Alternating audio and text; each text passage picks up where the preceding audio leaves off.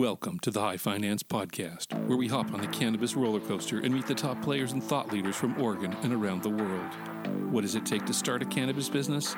Learn from the rising stars in the cannabis industry about the economic and financial realities, challenges, and opportunities in this fast-growing sector. No smoke and mirrors here as we learn what's working and what's not. The High Finance Podcast isn't about hippies, incense, and lava lamps. It's about tremendous opportunity, hyper-growth, and blazing new trails into the future. Welcome to the High Finance Podcast. Hi, I'm Megan Wallstatter. Hi, my name's Nick. And today we have Robert Elam, co-owner of 7 Points Oregon. Did I say your last name right? No, you said it a little wrong. A little wrong. All right. Okay. I'm Robert Elam. Elam. Okay, thank you, Elam. Hi. All right. So Robert owns 7 Points Farm, which is an indoor grow facility in Portland, Oregon. And we're going to talk to him about a bunch of different things. But of course, we always start the show with the same first question. And how did cannabis find you? Well, cannabis found me at a pretty young age, like a lot of other people, you know. So, at the bus stop in middle school, I saw my first joint, Okay. and and then it's been pretty steady from there. So. And when did you start dabbling with growing? Well, in college, so we started our first grow in a house we were renting. Of course. And it was a little terrifying at points, but, you know, no filters, no nothing. So It was a little scary. Yeah. And I just got out of there a couple years later. So. Do you have a landscape background as well? So I do. How does that feed into It feeds in pretty nice. I have an organic landscaping company, and I've been doing that for a long time. And, just plant knowledge in general, it all transfers over. It's just a plant, so. Is that your degree? No, I have a business degree. Business degree. Interesting. All right. So the plant love is just kind of in you? Or were you just a plant person?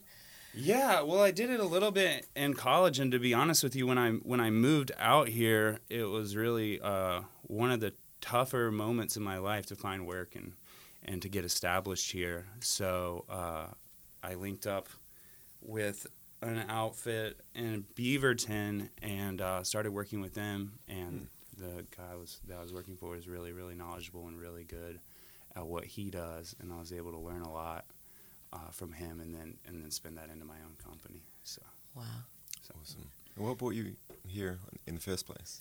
A girl who is not my wife. Okay. So we had a long distance relationship. We met through traveling and seeing music, and then reconnected about a year later, and started making trips out here, and then now we're married and have a kid, and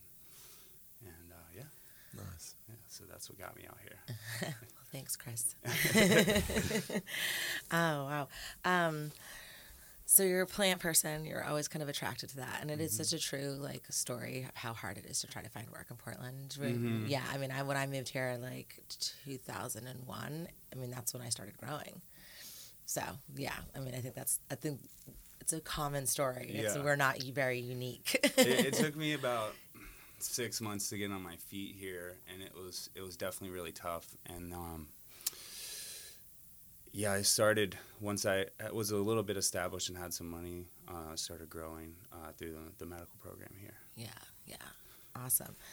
So, you started out in residential, and now you're in this gorgeous commercial, facility. So, describe kind of that transition for us and how that evolved. Well, that just was a lot of saving, and my business partner actually found the space and was able to found it off of Craigslist actually, and jumped on it, and then approached me about helping him with it. And we basically scraped up everything, all of our savings, pretty much all our life savings, and started building it out. It was a ton of work. We did 90% of the work ourselves. Wow. We hired someone to bring the power from the central building power up to our space, and then we also hired someone to do the HVAC, the air conditioning and all the cooling that we needed. But other than that, we pretty much turned every screw in the facility. We had a friend come in and help us do some framing, but we worked like right alongside him and just built it out slow, got a couple rooms online, started getting the medicine out there, and basically saved all the money from the business and reinvested. And 2 years later, we finally finished the space out. But we did it all on our own, and it's a really good feeling for sure. Good.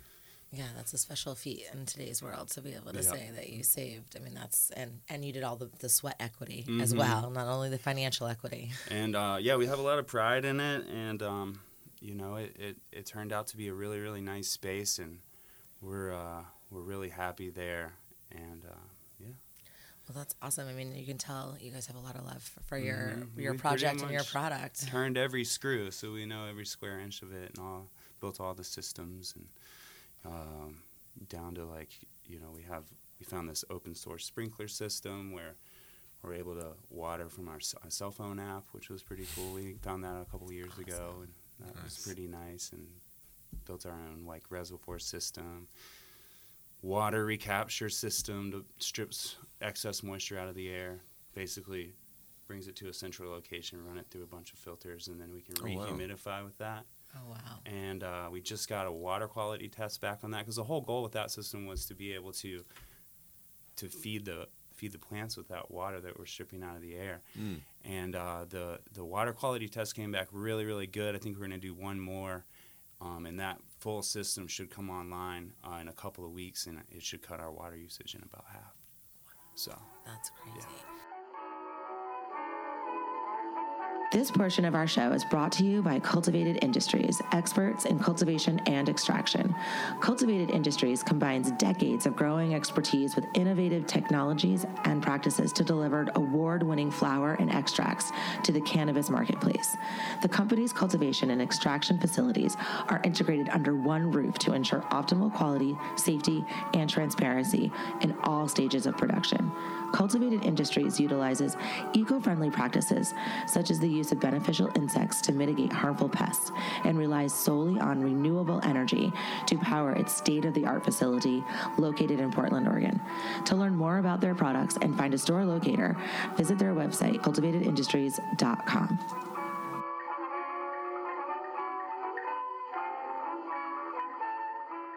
So where was that part of the plan, or did that just kind of evolve? It evolved, yeah, just like everything else. I think where we're at right now is a lot different than where these things just kind of naturally evolve and snowball, and everything with the industry has changed so much, and you have to be really fluid. So I think where we are now is looks different than where we kind of had the original plan. Sure, of course. Yeah, the original vision, whatever that means. Right. Yeah, totally. Are there a lot of technologies that you have to keep up to date with? New ways of distribution of water and air and soil and. Lighting technology is something that we try to keep up on, and all the atmospheric kind of controls. We are inside, and one of our goals of this space is. We realize that there are some inherent problems with growing inside as far as your footprint, we just want to try to be as creative as we can to try to mitigate and minimize that to the best of our ability. And I think that as moving forward, those are the kind of technologies that we're looking into. It's the ways that we can better do our part as members of the community, members of this planet, to just kind of move in that direction of reducing our footprint, because it is fairly kind of intensive. It is. It's really intensive. Yeah. It's such a big rage now talking about, water I feel like is coming. It's like, it's still like out over here a little bit, people talking about it. The big thing is energy right now, obviously. There's such an influx of people wanting to combine energy efficiency, traditional energy efficiency and cannabis right now. Yeah. when you were, I'm going to kind of just segue into this. We're going to hop all around. But I saw that you were at HempFest, and was there anybody talking about kind of like reducing your carbon footprint or mitigating that there? I only heard a couple of people speak, but yeah, that was a major theme there for sure. So I think that people in the industry are very aware of that. And, also what I've come to recognize is that it seems to me that people in this industry in general are really aware of that issue and are, for the most part, on board with helping to minimize that footprint. But compared to a lot of other business sectors, we know how much power we use. We know how much water we use. It's really not that bad compared to other businesses. But that being said, there's no reason not to try to minimize that as much as we can. And I think I've seen a lot of people be on board with that for sure.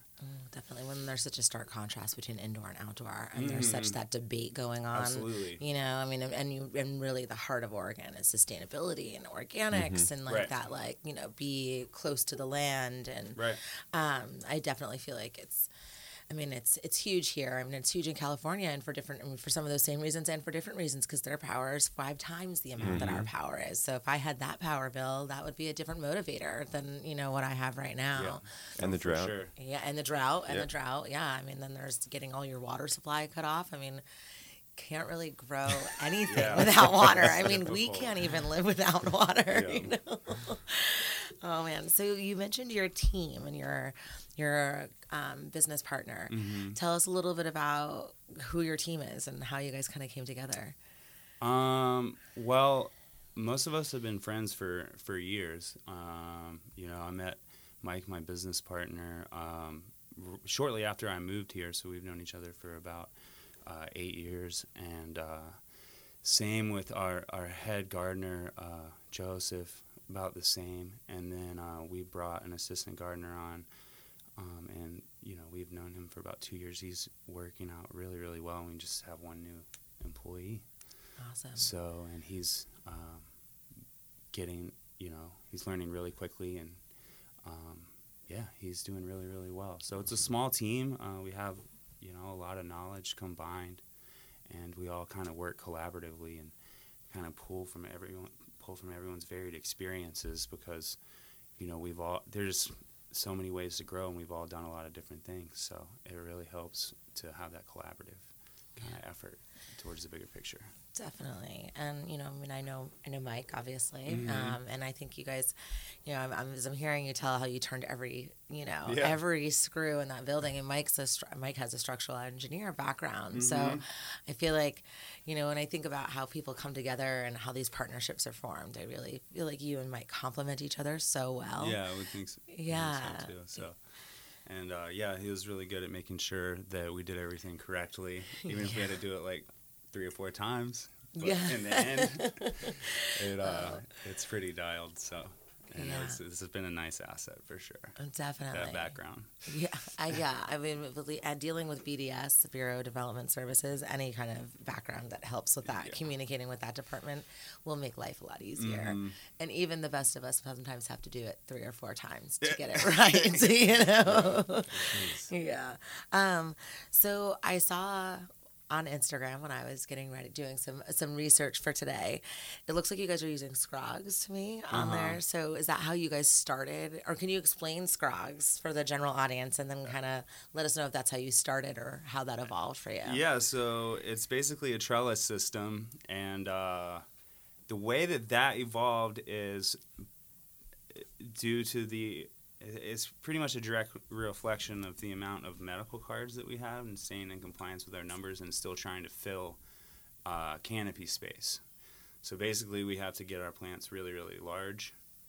We start staking them out as soon as they go into their final pot size, and we'll just spread and spread and spread and try to encourage the middle of the plant to grow up to be roughly the same height as the outer branches. And then when we take them into our flower rooms, we'll just kind of gently bend and massage them down, and they'll just all kind of spread out and form one 14-foot by 5-foot canopy. So Is that how big your carts are? yeah, So you so just there's have one. 3 plants in the area that size. Okay.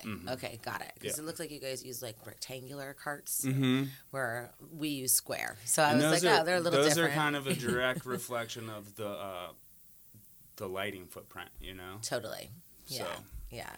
I liked it. I thought it was easier. I mean, we have, ours is just bulkier. Yeah. There seems like it's a little bit, and it's a different space, Yeah. Commercial, you can do so much. But yeah, I really like the way that it looked. It looked like you guys Yeah, have thanks. some good construction there and good engineering with it, and everything's really nice and tight. yeah. Yeah. No, it's a nice space, and we just try to maximize it, because it's not a crazy big space or anything. So we want it to be comfortable, but we also want to be able to maximize the flowering canopy to the best of our ability. So. Wait, so what's the rules or the regulations with growing? Are there, in what sense? Like, there's a lot. Can you just grow as many plants? Is it square footage, maximization? What's the general rules for growing and staying compliant? So for us to stay compliant, we just have to make sure that we are only flowering the amount of plants that we have cards for at the moment. We're going through the process of getting our recreational license right now. Okay. So that'll soon change, and we'll shift our style, and it should be a little bit easier, because to be honest with you, these plants are quite beastly and very they're a little more challenging to work with. They're around longer, and things can happen, and Okay. But right now it's just staying compliant with the amount of cards that we have and making sure our timing's all right. So it's per plant. So number of plants per medical card, not poundage and No. just okay, cool. No, All right. flowering plants All right. per Yep. medical card. Yeah, and it's 6 flowering plants, 6, okay. 6 out flowering plants per card. So if you All right. want to have, if you have a lot of cards, then you can have a lot of plants, and it just depends. But we're kind of in this funky place right now where, because we have the rec system coming in, they're kind of phasing out, the ability to have a lot of cards in one address, because they're getting ready to offer this other system as an alternative Okay. to that kind of method. So tell us a little bit about your OLCC process, license process. Well, so we just got assigned our investigator. I think that's the term they use. Congratulations. That's great. Yeah, and so far, honestly, it's been pretty great. She's been great, very helpful.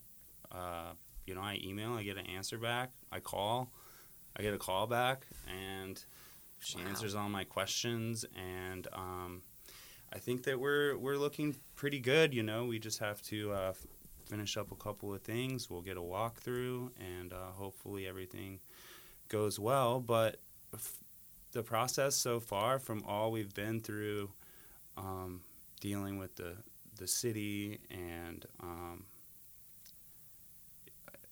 it's all the other regulatory bodies. It's been a welcome change.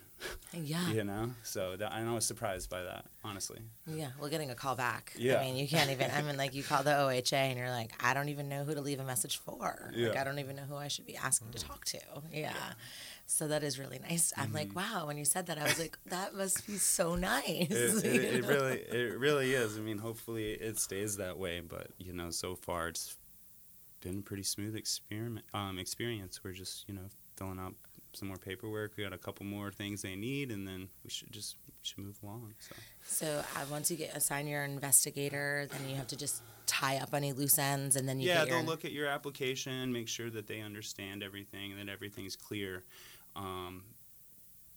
They'll at that point they'll ask you for any additional information they need. Once that's all together, the next step is the site visit, and the main thing they said to us was just they want the security in 100%. But other than that, they understand that people are still growing and still changing things. So that was the big point they made to me, is just make sure that your security is 100%. They're very concerned about that, and everything else they can work with you, I think. Yeah. Did you guys have a lot of changes to make going from medical to rec for security purposes? Yeah, we had to do a big upgrade. It's pretty expensive, and it's a lot, but we feel really good about it. It's important. It's definitely important. We have employees. We have ourselves. I have a family. We want to keep everyone safe. And yeah, so I think it's a good thing. Yeah. Yeah, I'm realizing that, for dispensaries, there's going to be a little bit less of that transition because we've already had the heavy security. So I'm like, as I ask the question, I'm like, oh wait, you guys really haven't had any security. Well, right? we have. Personal choices. What we felt, what we needed for safety and security. And we had that from the beginning. Really, the layer that we're adding on is the compliance layer for, so we're watched all the time, and it's just keeping track of where everything is, and so it's just adding some cameras for compliance, really. Right, and storage. And the storage, the storage is the biggest piece. Yeah, totally. It's crazy. So, but the OLCC is only requiring 30 days of offsite storage, right? I believe so, yeah. Yeah, and then the city of Portland's requiring more. Yeah. For the footage itself? So you have to have offsite storage. So Okay. we're kind of like a pharmacy where we have to hold on to our security footage. So I, at the shop right now for the OHA, have to hold on to 30 days. I have to be able to play back 30 days of tape. So right now I can have that on site, but the city of Portland and the OLCC are requiring offsite. So it has to go to a cloud or it has to be another location. Okay. So that makes it a lot more expensive to do that. That is a huge jump in price. And especially for grows who haven't had, secure dispensaries right now have there's like, the security requirements are pages long of what we have to have. And grows haven't had that level of regulations. They will. They're getting there within the medical, but we're just not there yet. So for Robert, it was like personal business choices for security, and then it's regulations. So there's a big jump from those two places. Right. Yeah. You don't need 45 days of offsite storage. That wasn't your personal choice. No, that was not our personal choice. Oh, man. So how was it? How was it dealing with the city, with ONI and BDS and everything? Did you guys have a pretty smooth-ish process, or? No. We're still in it. We're still in it. So,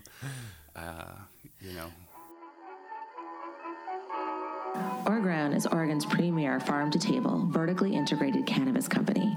Orgrown's grow facility produces organic indoor and greenhouse-grown cannabis and processes its own world-class extracts and edibles. It's Orgrown's goal to push the progression of sustainable organic cultivation. In its flagship dispensary located in downtown Scenic Bend, Oregon, the care and handling continues. Open 7 days a week, the dispensary also carries specially curated and carefully selected organic flower from a handful of other leading Oregon cultivators. Their patients know exactly what they're ingesting, who and where it comes from, and how it was made. Orgrown's bud tenders are incredibly informed when it comes to product knowledge and answering questions. They also know when to let you just browse. From the seed to sale, Orgrown is obsessed with quality and safety. Visit our website at orgrown.com. Please visit our Leafly page for a daily updated menu of our flower, concentrate, and edible selection. And while you're there, feel free to leave a review. You guys have submitted your rec application with ONI, correct? Mm-hmm. Okay. And we have our LUX, which good. is our land use compatibility statement, which means that we are zoned correctly and approved to do what we're doing at the location that we're doing it.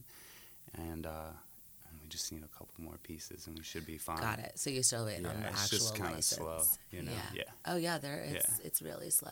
Yeah. I think they're turning out 6 or 7 licenses a week is what they're able to currently step, but it's getting better, supposedly.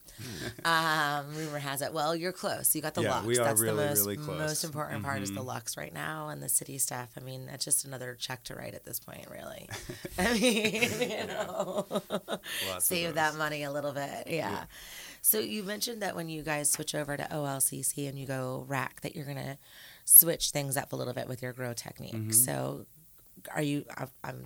I assumed when I heard that was smaller plants, more plants. Is that that's exactly. Okay, and so tell us why that would be your choice. Well, it's, we currently, our vegetative time now, from the time they come out of the clone box to the time they're ready, they're up to size to flip is months, So couple months maybe to get them that big. They're pretty large. So we want to reduce that as much as possible, and we want to maximize also our yields, and we feel like that style of growing will help us out in that area a little bit, and they're just a little more manageable. Less time for disease or any pest. You're just kind of cycling through a lot faster. You can utilize the space a little better. There's a lot of wasted space with these massive, massive plants. So, there's a lot of reasons. It's just, I think it'll be a lot smoother. Hopefully, we'll get a little bit more yield, and I think our health will, and the strength of the plants will be a lot better. When they get so big, some of the branches, it's hard for it to support a lot of the weight and things like that, and we get a lot of broken branches when we're trellising and stuff. It's just part of it. And, so if we can mitigate against some stuff like that, I think it'll be a lot better. So. Right, and so typically a vegetative cycle can be, for a lot of people, it's 8 to 10 weeks total from the time that you take from the clones to when you flip into the grow room. So you guys are adding. We're probably adding maybe another month. Right. It just kind of depends. Some of the plants, some of the strains grow a lot faster than others. But yeah, I'd say that's pretty accurate. Wow, that's a long time. It's a lot. That's a long time, and those plants will get huge. Yeah. I can only imagine how big your plants are then. Yeah, they're pretty big. Yeah, and it's hard. It's hard to be in those carts and do. Thank God they're on wheels, but it's hard to get in there and do that thinning and do the work that the plant needs to stay healthy. That really resonates. Like thinking about the sustainability of the plant, the individual plant instead of the room and all that. So I also noticed that you were at HempFest again, going back to that, and you spoke there. I did. And you spoke about Veganics, right? I did. So tell us a little bit about that. Wait, what is it? Tell us. It's pretty simple, and we kind of stumbled into it. It's just organic gardening. You just use plant-based nutrients. Okay. It's really simple, and so. Kind of how we got there is when we finished our first 2 flower rooms in this space, we really had this unique opportunity to figure out which way we wanted to go as a company, what kind of nutrients we wanted to use on our plants, and kind of where our value system was at, and we wanted to test. We had the unique opportunity of having these 2 identical rooms, identical temperature, identical lighting, identical humidity. Like everything was the same. So we did one room with synthetics, one room with an organic regimen, and at the end of the flower cycle, the synthetic nutrient room definitely got a lot more yield, but the quality of the organic regimen we are using just blew the synthetic room out of the water. So we made a decision as a company then that is definitely the path that we need to go down, is get our quality first. It's also medicine. It's all of these things you put in your body. All of us eat mainly organic food when possible, and it's just a value set that really fit with our personal lives, the products and medicine that we wanted to put out there for sale. And so we ran with it. It was kind of a no-brainer. We got the quality first, and then we can work on our yields. Yep. But it's harder to go the other way around, I think, in the reverse. Yeah. Quantity then quality. Yeah. So we're going. Quality is our number one. Quantity will follow, and it's worked out pretty well. But so we started once we decided that we started reading a little bit more. Found some stuff on veganic gardening, and it all sounded really good. And we looked at what we were currently doing, and we were really, really close. It was one additive we were using with backguano in it, so we just subbed that out for something else, and we had incredible flavor out of the organic regimen we were using. When we subbed that nutrient out, it seemed to the quality seemed to go up even a little bit more. So it was just a quality issue is what got us there, and it's the taste and flavor is undeniable. We like it. Awesome. Have you thought about aquaponics? They got those fish, and it's a one system where the fish poop feeds into the plants, and the plant feeds back in the nitrogen cycles. And does that ever exist in this industry? That sounds really cool. It sounds like my first thought is, man, there's probably a lot of stuff to break in that system.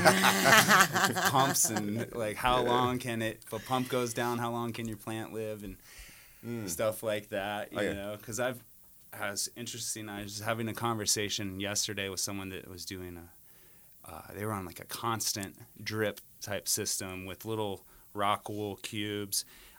They're just growing a bunch of really tiny plants, and they're just on this constant drip. But if anything goes wrong in that system, those guys have an hour and a half to fix it, or everything dies. Okay. Oh or starts to tank. So nobody goes out of town. Yeah. The way we're doing it now, we have we feed, and then we inoculate with beneficial microbial life, and then we feed, and then we inoculate and use compost teas as well. So if something were to mess up in our system, we have a little bit of time to fix it. Nothing's gonna tank that quickly. Yeah, that's a good point. Those systems are great, but I think there's just a lot of moving parts and pieces, and not a lot of room for error.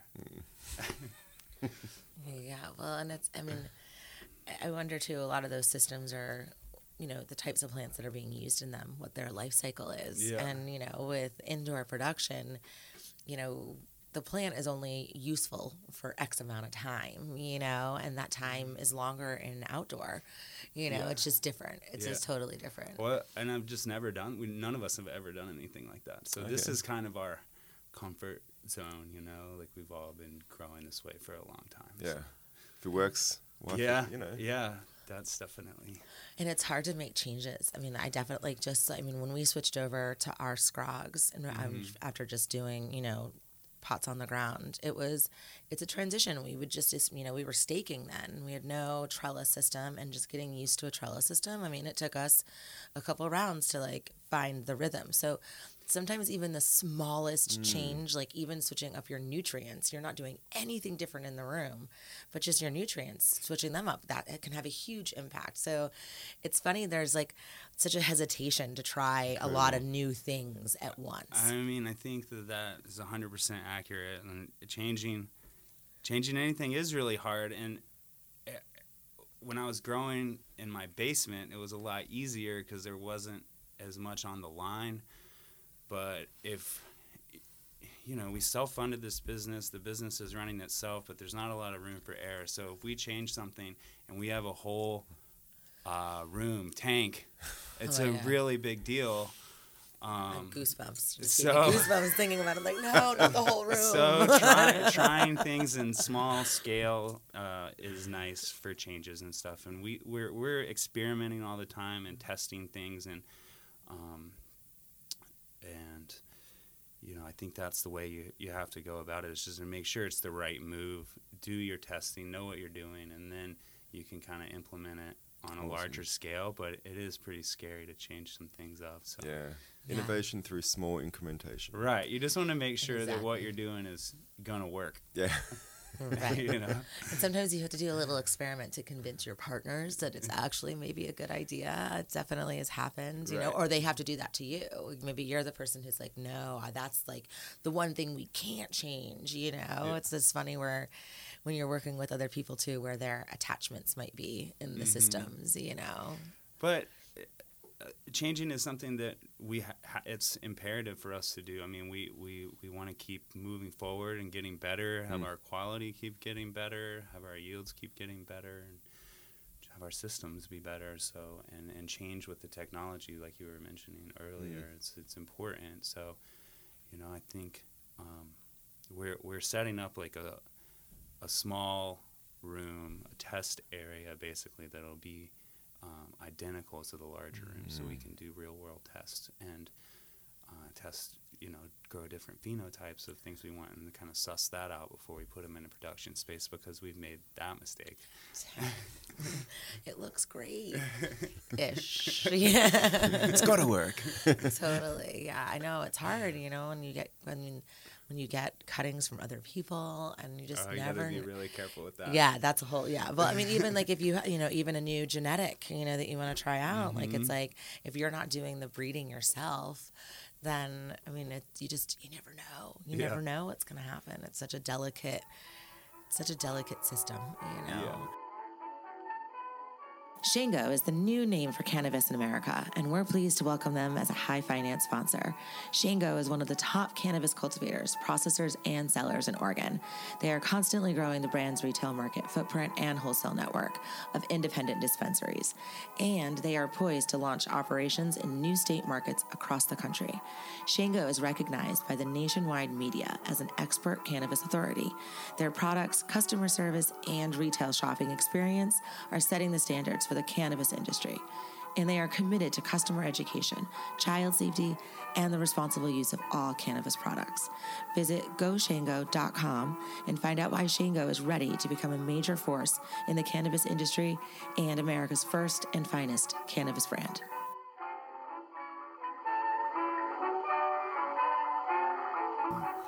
So you're working on your quality. What do you? You guys have several strains right now. We have 13 at the moment. 13. Wow. So which one is your best seller right now?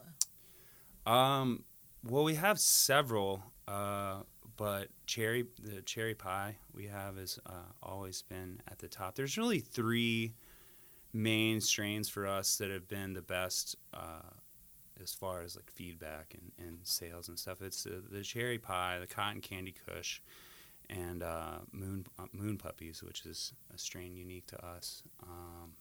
I got it from a friend of mine who got it from the breeder. They both accidentally killed it, and then so I was left with it. That is awesome. So that was lucky for us. But it's Chem Dog and Lemon Skunk, and it's just kind of the total package. It tests really high. People look for that, whether that's a good way to shop or not. That's the reality. It's the reality right now. Yep.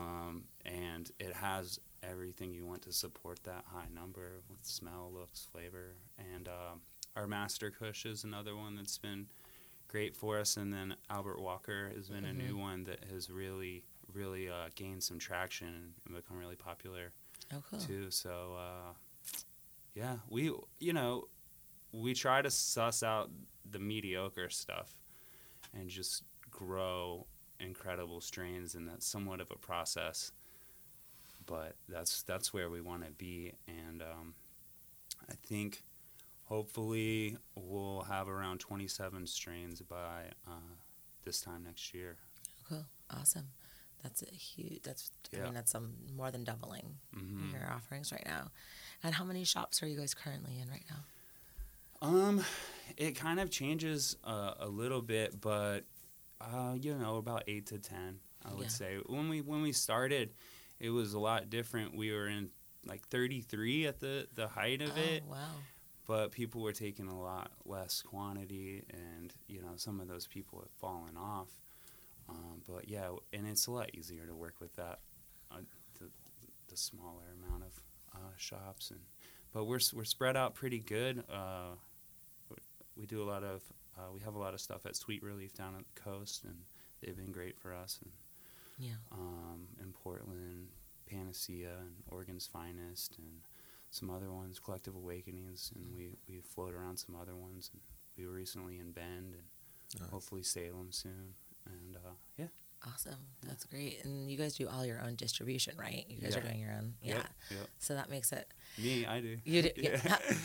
Me. I'm that person. So that makes 10 shops a lot more manageable than 33. Yeah, for sure. It was kind of crazy for a little bit. Yeah, I didn't realize that you were doing, that was you on top of everything else. Oh, wow. Yeah, just another hat to throw on. Yeah. Yeah, welcome to small business. Yeah, totally. I know. Like, how many hats do we have to wear in one day? Is that possible? Where do they all fit when we're not wearing them? I have to carry them with me. Yeah. So what is it like, I mean, working with the shops and kind of going in and being in, like, working with retail?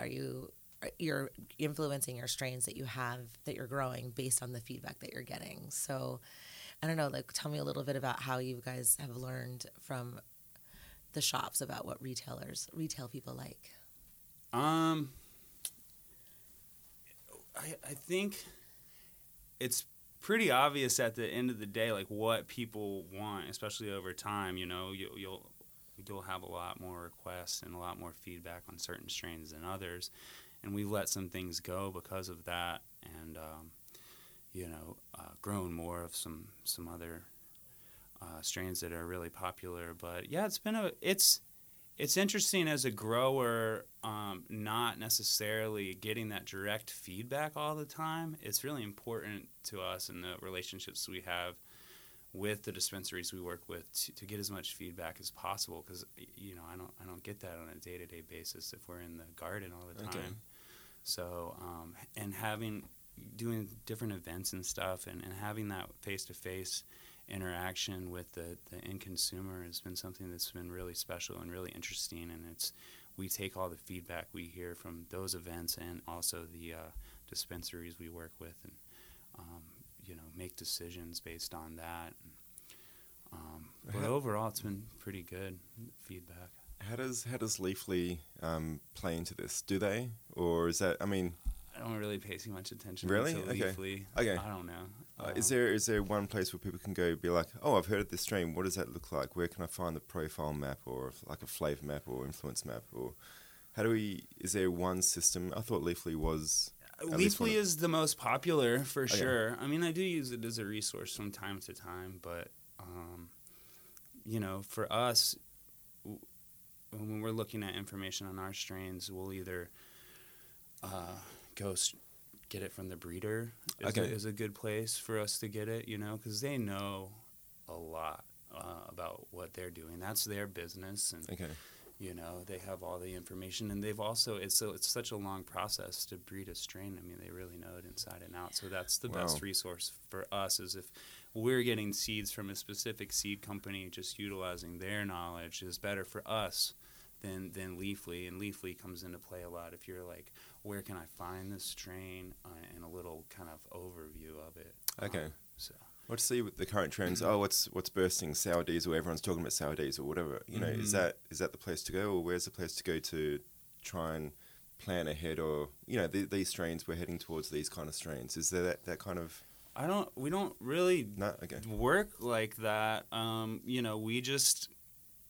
Okay, so for example, we're about to bring in a bunch of new seeds and some new genetics, and we just read the genetic list from the breeder and what they had to say, and we just get what we like and what we think is going to do, because we also we have a limited amount of rooms, of flowering rooms, and we have a fairly high amount of strain diversity. But what you want to do in that is be able to plan out your room so everything has similar needs, similar schedules as far as like when a plant is going to finish and be at the prime time to harvest it. Okay.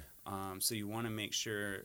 Well, we want to make sure that everything we run in a room is somewhat similar. So that comes into play. Timing for the production itself. Right. Yeah. Right. Awesome. And then quality, and just kind of what we think is interesting and what we're excited about is what we go on, not necessarily like an overall trend. Okay, market research and who's talking about all that kind of stuff, yeah. Yeah, we just pretty much pick what we want to smoke. Awesome. Love it. Yeah. Pretty much, yeah. I mean, the Leafly is great for the customer coming into the retail end, and for somebody who's not necessarily a grower with that background. I think, I was just looking at it yesterday for work stuff and looking at their specifically their strain information, and it was it's not. It's definitely entry level information. It's not enough for us. Yeah, it's not enough. I'm like, sure. I was just like, I was looking at it more for the ad space around it, and not like the content, because I'm not learning anything from Leafly about lemon haze, Okay.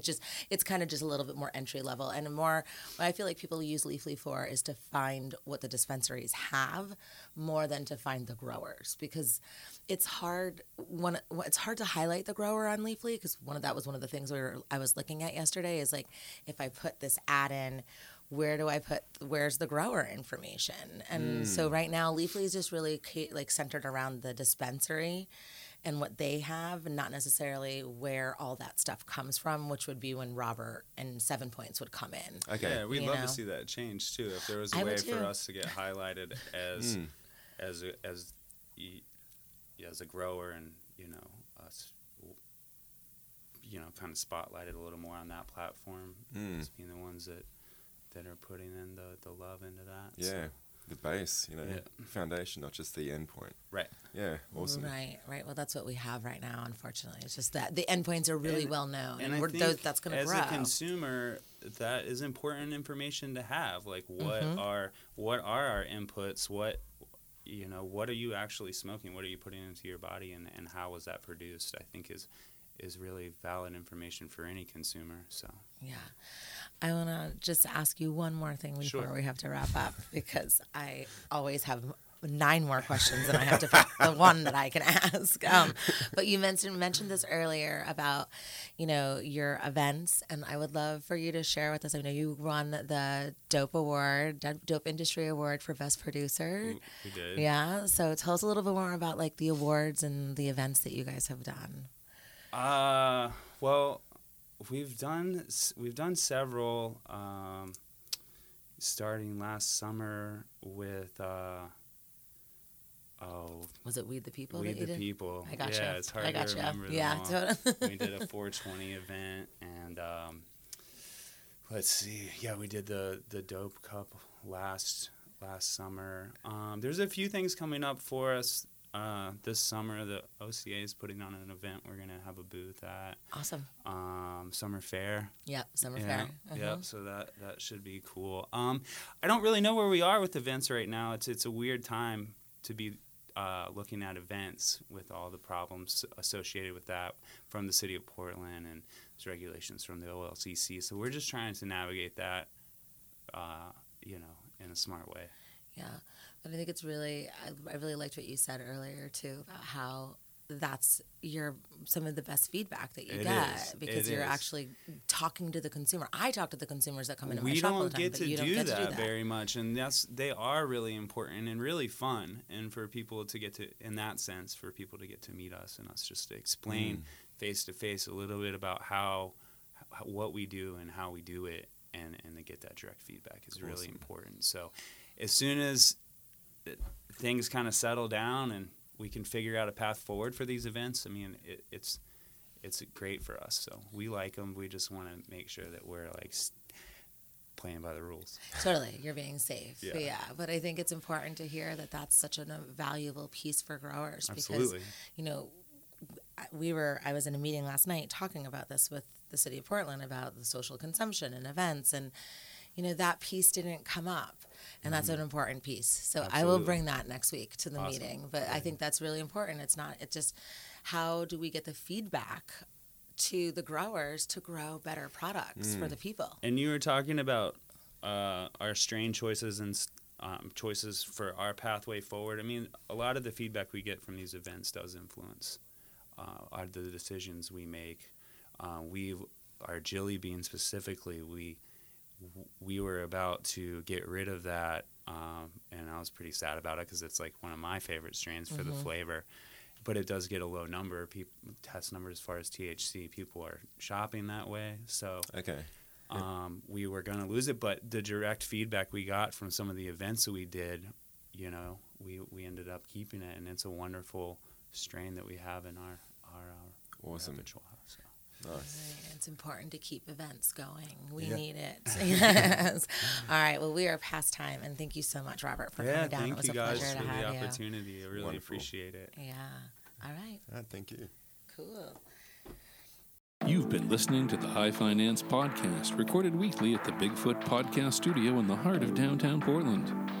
Please tune in every week through iTunes, Stitcher, SoundCloud, Google Play, Overcast, or the app of your choice.